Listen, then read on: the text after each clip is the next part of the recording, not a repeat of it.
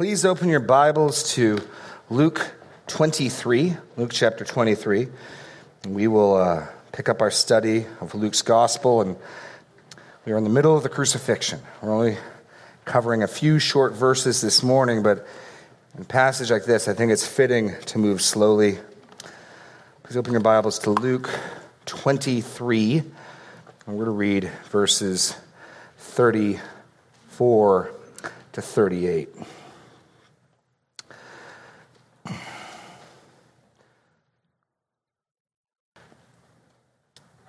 We're to pick it up at the end of verse 34. And they cast lots to divide his garments. And the people stood by watching. But the rulers scoffed at him, saying, "He saved others, let him save himself. If he is the Christ of God, his chosen one." The soldiers also mocked him, coming up and offering him sour wine and saying, "If you are the king of the Jews, save yourself." There's also an inscription over him, "This is the King of the Jews." O Lord God, you have chosen a wise plan of salvation, and yet we would have never predicted it. We would have never guessed it. And in your good pleasure, you sent your Son to die in our place. He suffered our reproach. He bore the weight of our sin. And as we look at this passage, at the indignities he suffered, and yet the glory that is revealed, I pray that you'd give us eyes to see and ears to hear, that we might behold the glories of your Son in your word. In Jesus' name, amen. Now please keep your finger here, but turn to 1 Corinthians 1. You'll notice the title for this morning's message is "The Ironies of the Cross." That's a title and an approach to this text that I am freely admit to be borrowing from D.A. Carson. When I was at the Master's Seminary, Dr. Carson came and gave a message called "The Ironies of the Cross." He since put that as a chapter in his book, Scandalous. And looking at the mocking and the approach through that lens of irony, I thought was very helpful. And I was working on this passage. I thought, I'll just give credit where credit is due and follow that outline. Because there is deep irony taking place here at multiple levels in this passage. Luke, even though he's a physician, does not go into great detail about what takes place in a crucifixion. We saw last week, and they crucified him. But what Luke does give us is the various mockings and scornings, indignities that Jesus suffers. Luke wants us to see that irony. Irony, again, is not the opposite of wrinkly. It is the unexpected or the opposite of what is expected, either in events. So if you see the fire department burning down, that's ironic. You see an ambulance upturned on the road, that's ironic. It's tragic and ironic. But in words, irony can mean when you say something and the meaning is opposite from what you say itself. Irony is that juxtaposition between the use of words and what they actually mean. We see people today calling, in this text today, calling him the King of the Jews, the Christ of God. They're meaning to do it ironically. They don't really mean it. They're mocking him. And yet there's a profound reality in which they are speaking the truth. The Jews stumble over this perishing Messiah. And God has chosen a foolish, from one point of view, means to redeem his people. And I want you to see that here in 1 Corinthians. The Apostle Paul makes no apologies. And we believe, from many vantage points, a foolish message. And the unbelieving world will be happy to point that out. And I would encourage you not to shrink away from that, not to be embarrassed by that. 1 Corinthians 1:17, "For Christ did not send me to baptize, but to preach the gospel, not with words of eloquent wisdom, lest the cross of Christ be emptied of its power. For the word of the cross is folly to those who are perishing. But to us who are being saved, it is the power of God. For it is written, I will destroy the wisdom of the wise, And the discernment of the discerning I will thwart. Where is the one who is wise? Where is the scribe? Where is the debater of this age? Has not God made foolish the wisdom of the world? For since in the wisdom of God, the world did not know God through wisdom, it pleased God through the folly of what we preach to save those who believe. Get that. God intended, is part of the plan, for the message to appear foolish to the unbelieving mind. You do the gospel no favors. You do God no favors. You do your unbelieving neighbor no favors when you try to hide that folly. I mean, don't add to it. For since in the wisdom of God, the world did not know God through wisdom, it pleased God through the folly of what we preach to save those who believe. For Jews demand signs, Greeks seek wisdom, but we preach Christ crucified, a stumbling block to Jews and folly to Gentiles, but to those who are called, both Jews and Greeks, Christ, the power of God and the wisdom of God. Verse 25 here, get this. For the foolishness of God is wiser than men, and the weakness of God is stronger than men. Turn back to Luke 23. There's deep irony. They are mocking Jesus. And yet the very things they mock him for, ironically, turn out to be real, glorious things. Your first blank there, 1 Corinthians 1:18-25. The foolishness of God is wiser than men. They think they are in control. They think they are powerful. They think that they are autonomous, having their way. Jesus is in control. Jesus is reigning, even as he is on that tree. So we're looking in 4 points. The ironies of the cross. The first irony is this. The man who is utterly powerless is powerful. The man who is utterly powerless is powerful. Now Luke highlights that with them casting lots for his garments. If you're going to steal from someone, if you're going to divide up his spoil, you presumably do that when you have incapacitated your opponent. It's an added insult to injury. Not just they do it, but they do it in front of him. And so it highlights their perception of their own power. He, after all, is the one nailed to a tree. They're the ones with the support of Roman soldiers. And so to show their power and his powerlessness, they divide up his clothes in front of him. But we've been reading and studying Luke all the way from chapter 1. And we know this one on the cross is indeed powerful. I'll just remind you of an encounter that Jesus had in the Gerasenes. When Jesus had stepped out on the land, there met him a man from the city who had demons. For a long time he'd worn no clothes and not lived in the house but among the tombs. When he saw Jesus, he cried out and fell down before him and said with a loud voice, "What have you to do with me, Jesus, Son of the Most High God? I beg you, do not torment me." This man had a legion of demons, over 1,000 demons. A military phalanx, a legion of demons unconditionally surrendered to the living Christ. They recognized his power. Jesus spoke to the storm and it stilled. Nature recognized his power. Jesus raised the dead. The dead heard and recognized his power. All throughout Luke's gospel, we have seen display after display after display of the power of the one on the cross. Even as they arrested him, his disciples made to stop it, and Jesus, here's your blank, permitted them to crucify him. Meekness, the attribute of meekness, is not weakness. It is power under control. It's power under control. Jesus is supremely powerful. He is the one who created all things. He is on the cross because he intends to be on the cross. They have crucified him because he allowed it. This was his plan. This is why he came. Jesus permitted them to crucify him. They mock him as powerless. They divide his garments in front of him. And yet the man who is utterly powerless is powerful. We see that in part because even in what they are doing, they are not acting autonomously. They are actually, in casting lots for his clothing, they fulfill Scripture, do they not? Psalm 22. Psalm 22, verses 16 to 18. For dogs encompass me, a company of evildoers encircle me. They have pierced my hands and my feet. I can count all my bones. They stare and gloat over me. They divide my garments among them. And for my clothing, they cast lots.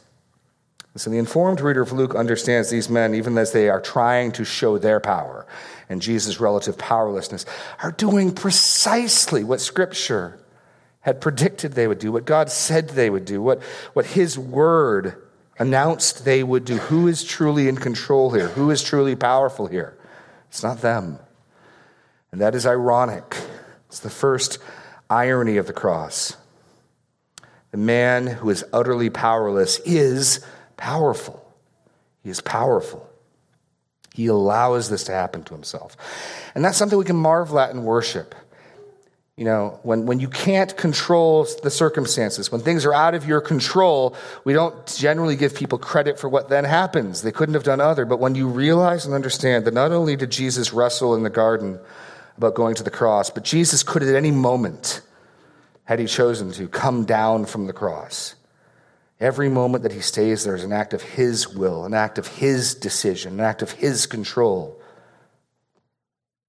We see his power not in his fleeing the cross, but we see his power in his enduring and triumphing in and over the cross. That brings us then to our second irony. The man who cannot save himself saves others. The man who cannot save himself saves others. We see that in verse 35. The people stood by watching, but the rulers scoffed at him, saying, "He saved others, let him save himself, if he is the Christ of God, his chosen one." Now the stories had gotten around about Jesus.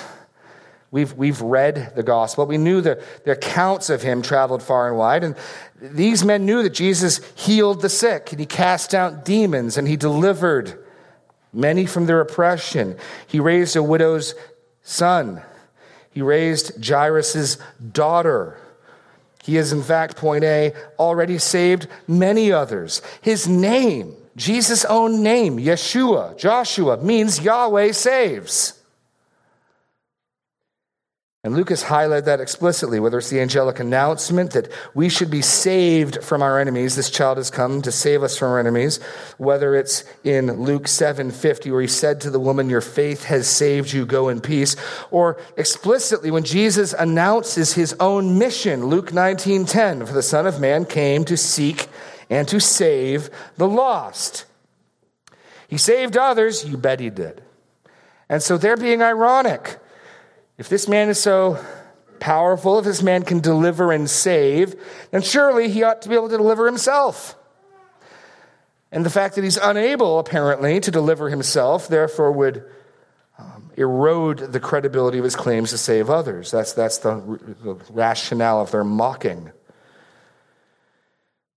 Jesus has already saved many others, yet Jesus was not saved from the cross, was he? He prayed. Go to Luke 22. We were there a few weeks ago in Gethsemane.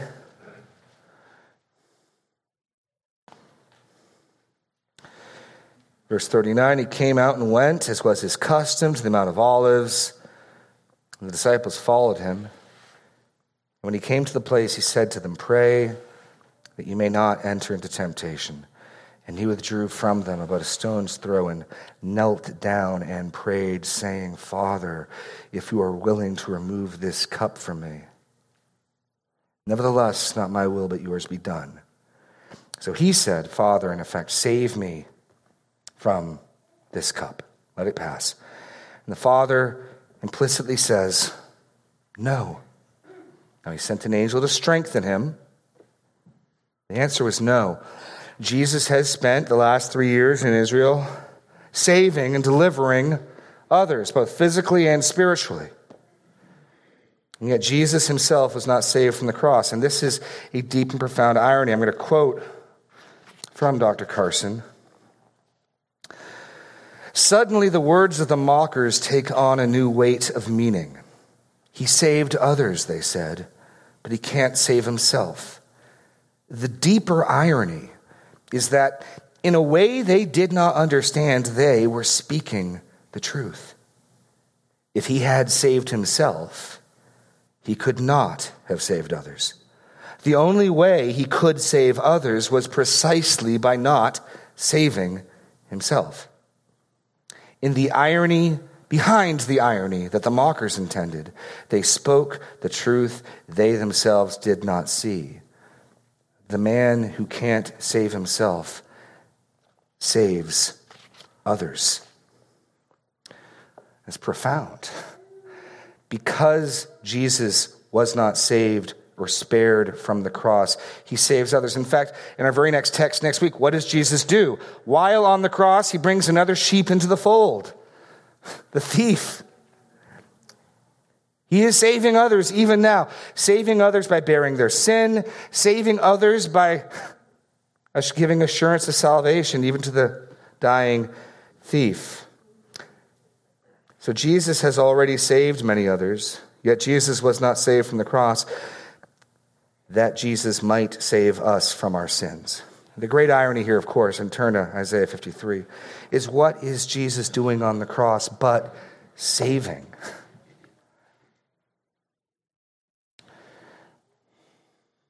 What is Jesus doing but saving? This passage has already been applied to Jesus in Luke's gospel, but let's read it again. There's a few passages that speak more clearly of his substitutionary sacrifice. Verse 4 of Isaiah 53. Surely he has borne our griefs and carried our sorrows. Yet we esteemed him stricken, smitten by God, and afflicted. But he was pierced for our transgressions. He was crushed for our iniquities. Upon him was the chastisement that brought us peace. And with his wounds we are healed. All we like sheep have gone astray. We have turned every one to his own way. And the Lord has laid on him the iniquity of us all. Jesus is in the very act of saving people while they mock him as powerless to save. There's a deep and double irony. They mean to be ironic in their mocking, and yet they speak the truth. God has ordained that even these blasphemers in their blasphemy speak things that are true. If he did save himself, he would not truly be able to save others. He saved others. He cannot save himself. Not because he is physically unable to, but because his submission to his Father's will demanded it. And he cannot do other than that. So the first irony, the man who is utterly powerless is powerful. The second irony, the man who cannot save himself saves others. Now, look at number 3. The man who is cursed by God is the Christ of God. The man who is cursed by God is the Christ of God. Now, last week we saw how the scriptures told that anyone pierced, hung, impaled on a tree is cursed by God. In demanding this death for Jesus, the Jews were letting the Romans, letting Jesus know what they thought of him. This man is a blasphemer. This man is cursed of God. Give him a death fitting one who is cursed of God. And so the irony that they're mocking is if he is the Christ, at the end of 35, of God, his chosen one, come down from the cross. Surely the Christ of God is pleasing to God. Surely God's chosen one is someone in whom God delights, not someone whom God is displeased and curses. So the argument they're making, or the mockery, the taunt, the irony that they're expressing is this. Clearly you are cursed of God, so tell us again, Jesus, about how you're his delighted Messiah. And again, they don't understand what they say. And God, in his sovereignty and in his control, has them speak better than they know. Now again, for those who've studied through Luke's gospel, we know already, point A, the Father has twice testified concerning Jesus. We have the evidence of fulfilled Scripture. We have the evidence of his signs and his miracles. We have the prophetic announcements. But over and above all of that, we actually have God the Father audibly speaking, not once, but twice going on record, testifying to who his Son is. Turn to Luke 9. When Jesus went up on the Mount of Transfiguration, God the Father made sure there were at least 3 witnesses to this. Luke 9.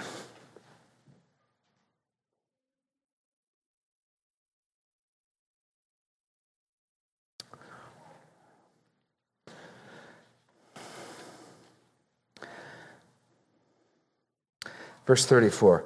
As he was saying these things, a cloud came and overshadowed them, and they were afraid as they entered the cloud.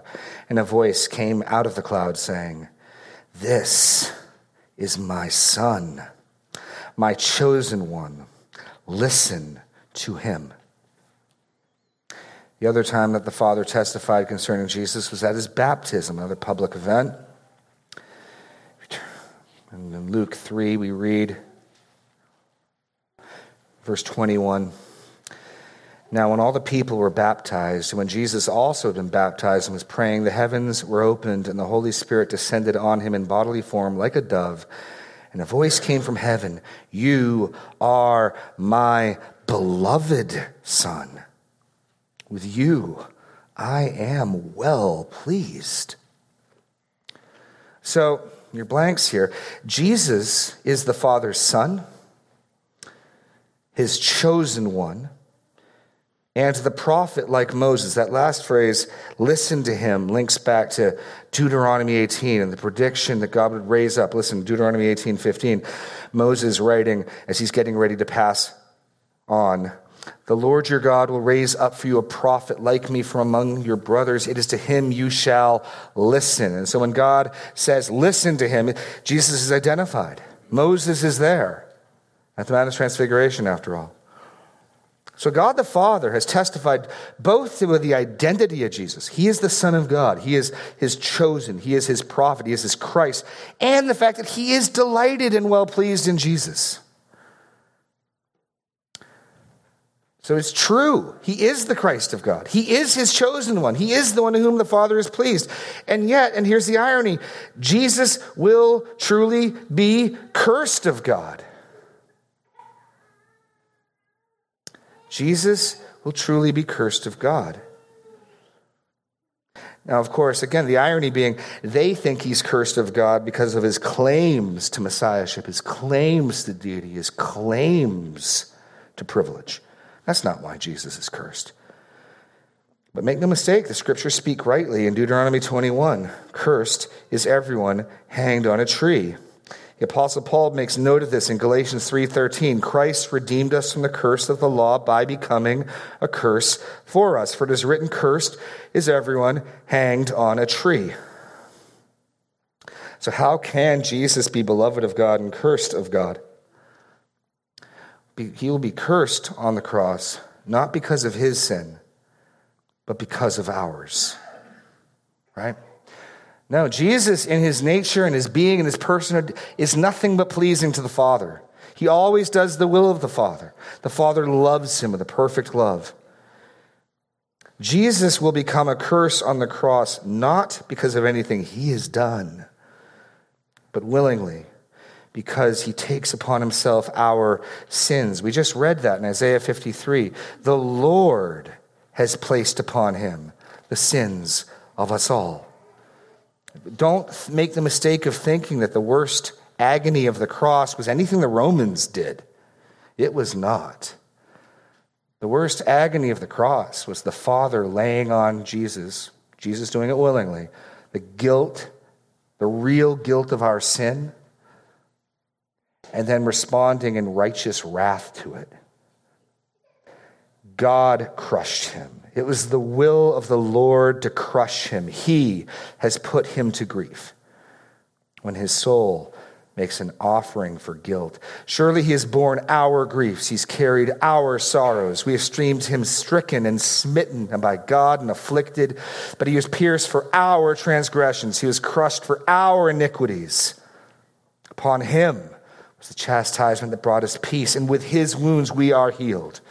All we like sheep have gone astray. We have turned every one to his own way, and the Lord has laid on him the iniquity of us all. Why is Jesus cursed of God? Because he willingly takes upon himself our sin and guilt. He receives our curse. So it is ironic. The man who is cursed by God is still, in fact, the Christ of God. Now, he doesn't stay cursed. Turn to Philippians 2. Your final point here in point 3. Therefore, God will greatly exalt him. Simultaneously, Jesus becomes a curse on the cross, and yet Jesus, in doing so, will be glorified for what he has willingly done. In Philippians 2, a familiar passage, verse 5, have this mind among yourselves, which is yours in Christ Jesus, who, though he was in the form of God, did not count equality with God a thing to be grasped, but emptied himself by taking the form of a servant, being born in the likeness of men. And being found in human form, he humbled himself by becoming obedient to the point of death, even death on a cross. With what consequence? Therefore, God has highly exalted him and bestowed on him the name that is above every name, so that at the name of Jesus every knee should bow in heaven and on earth and under the earth, and every tongue confess that Jesus Christ is Lord, to the glory of God the Father. That's why we can simultaneously look at the cross and shrink back in horror and shame, and we can worship and behold glory. What Jesus is doing here deserves glory and honor and praise. Strangely, the very act of becoming a curse for us pleased the Father. So they mock him. He saved others, let him save himself if he's the Christ of God, his chosen one. Clearly, Jesus, God delights in you, is what they're saying. God does delight in him. And even as Jesus truly does become a curse on our behalf, his very act of receiving our guilt and sin pleases the Father, such that the Father glorifies and exalts him. It is ironic. And finally, number 4. The man who is mocked as king is king. The man who is mocked as king is king. And we've already seen this in Luke. Turn back to chapter 3. Jesus is David's son and David's Lord. Now in Luke 3, we get his divine descent and sonship, and we get his human descent and genealogy. We won't read the entire genealogy. And we just read in verse 22, the Father said, "You are my beloved Son, with you I am well pleased." So as God's Son, Jesus is the divine King. Who has ultimate kingship over Israel? Yahweh, the Lord God. And we'll see in a few minutes in Psalm 2 that when the Davidic king functioned rightly and stood in between God and his people as a mediatorial leader, he became, in a sense, a son of God. Jesus is king of the Jews because he is the Son of God, because Israel is God's people. He is their king. And so divinely, he has the right of kingship. Apart from his birth, apart from his genealogy, Jesus has kingship and rule because he is the Son of God. And as God's Son, Jesus is the divine king. But Luke goes on after announcing his divine sonship in verses 23 to 38 to give a genealogy that tracks all the way through David and ends similar to verse 22. Look at 38. The son of Enos, the son of Seth, the son of Adam, the son of God. So Jesus, as David's son, is the hereditary king. He has claim to the throne both ways. He is divine son, he's king. He's the Davidic descendant, he's king. And yet they mock him as king, because kings usually are powerful and glorious. And he's been flogged and mocked and spit upon and nailed to a tree. Does not appear to have any subjects. The disciples have all scattered. Sure, there are some women who are weeping. And so they mock him as king. Even the placard placed over his head is a mockery. This is the King of the Jews.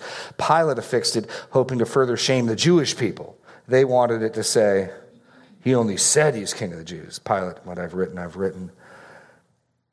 And yet, the Lord God determined that that sign would be accurate. They mean it as mockery and irony.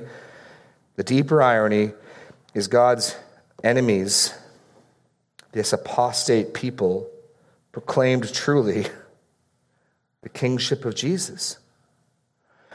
There's an even deeper irony taking place. And that is this. The crucifixion results in his enthronement. The crucifixion results in Jesus' enthronement. Turn to Acts 13. I'm going to turn to Psalm 2 and read a couple familiar verses. Now, there's a sense in which Jesus is born King of the Jews, right? I mean, he's been king. But there's another sense in which Jesus enters into his kingly rule. He humbled himself for a time, and now, according to Psalm 110, he's sitting at the right hand of the Father, awaiting his enemies to be made his footstool. And Psalm 2 is going to be quoted in Acts 13 in a very interesting way. I'll read the relevant parts. Psalm 2, 7 through 8. I will tell of the decree. The Lord said to me, you are my son. Today I have begotten you. Ask of me. I'll make the nations your heritage, the ends of the earth your possession. You shall break them with a rod of iron. And what's interesting is that in Acts 13, 32 to 33, we bring you the good news that what God promised to our fathers, this he has fulfilled to us as children by raising Jesus. As also it is written in the second psalm, you are my son, today I have begotten you. So somehow, the resurrection is being connected to Psalm 2, verse 7. How does that work? What's the logic there? It's one of those passages when you go through and sometimes the New Testament quotes the Old Testament.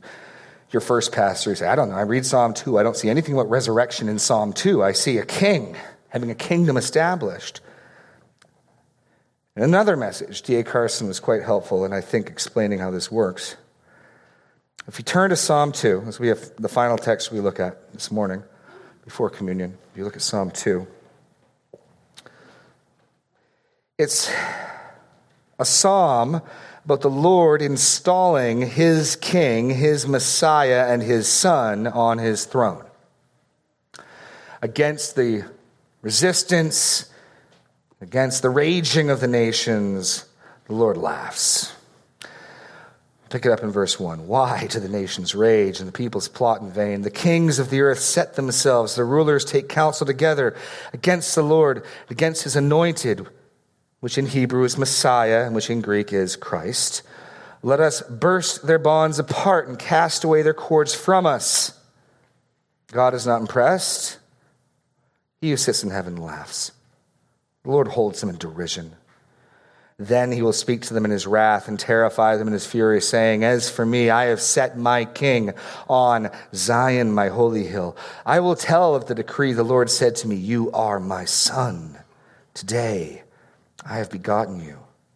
Ask of me, and I will make the nations your heritage, the ends of the earth your possession. You shall break them with a rod of iron and dash them in pieces like a potter's vessel. Now, therefore, O kings, be wise.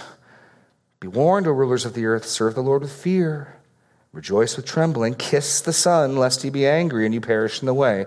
For his wrath is quickly kindled. Blessed are all who take refuge in him. Now, we know ultimately this psalm is written and fulfilled by Jesus Christ. But the language, you are my son, harkens back to the Davidic covenant. You stay here, but in 2 Samuel, we read the Davidic covenant, and it's a covenant that will culminate in the Messiah, but it has, in the first instance, clearly Solomon in view. Let me read it to you. This is the covenant. Remember, David wants to make a house for the Lord. The Lord says, no, I'll make a house for you. When your days are fulfilled and you lie down with your fathers, I will raise up your offspring after you, who shall come from your body, and I will establish his kingdom. He shall build a house for my name, and I will establish the throne of his kingdom forever. And I will be to him a father. He shall be to me a son. When he commits iniquity, I will discipline him with the rods of men and with the stripes of the sons of men. But my steadfast love will not depart from him as I took it from Saul. That's how we know in the first instance the Davidic covenant is talking about Solomon. Because Jesus never sins, doesn't get disciplined with the rods of men. What the Lord is telling David is, you've got a perpetual dynasty. And unlike Saul, who when he sinned, I withdrew my spirit and I withdrew the throne, I will never end that. So back at Psalm 2, the language of verse 7 is the language of God's covenant to David. You can see then this psalm is an enthronement psalm. Here's the question. I think here's how the logic is solved for the citation in Acts. What does verse 7 of Psalm 2 have to do with the resurrection? When does Solomon, in the first instance, function as God's son in that way? So God tells David, I will be to him a father, he'll be to me a son. When? It's when Solomon enters into his rule. Because remember, the Hebrew notion of sonship is not fundamentally genetic, but functional, more like the like father, like son expression that we have.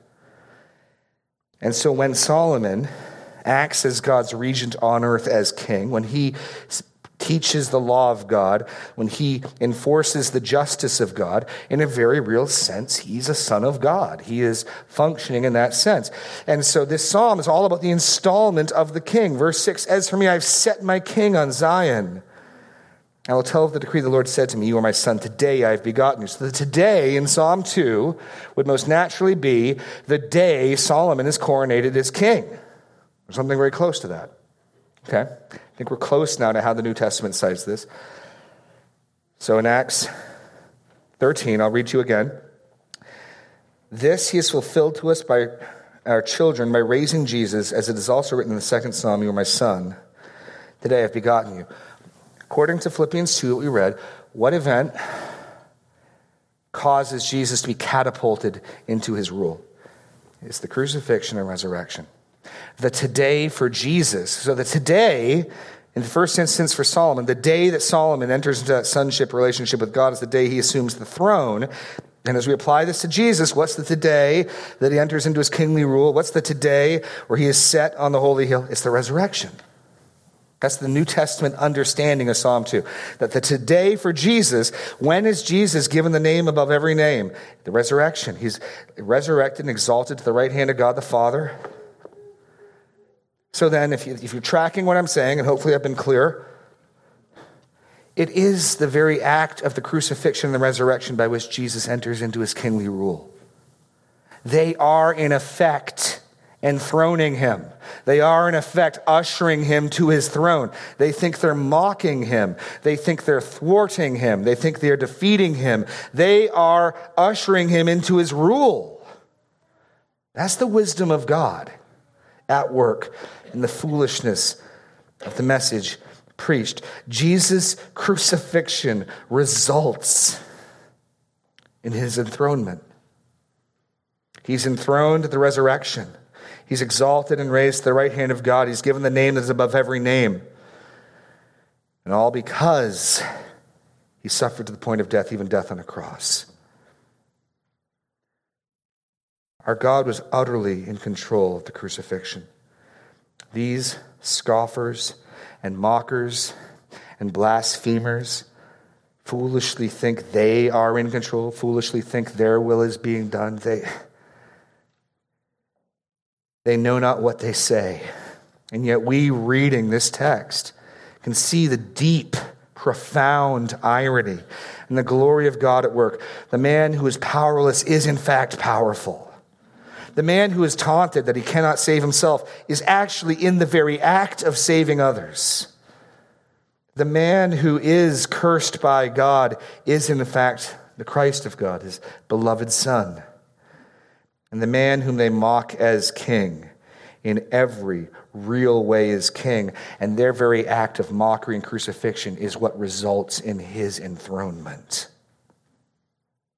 The foolishness of God is wiser than men. The weakness of God is stronger than men. It pleased God to save and redeem us through these means. Therefore, we are not ashamed to preach the gospel. For the word of the cross is folly to those who are perishing, but to us who are being saved, it is the power of God. Let's close in a word of prayer as we prepare to now celebrate this death with our memorial meal. Lord God, your wisdom is displayed. Your greatness is seen through the folly of the message we preach. That you exercise such absolute control and sovereignty over events that would appear as though man were in control. They say not what they know, and yet even their mocking jabs ring true in a deeper sense. You are powerful. You save. You are king. Rule over us, your people. In Jesus' name, amen.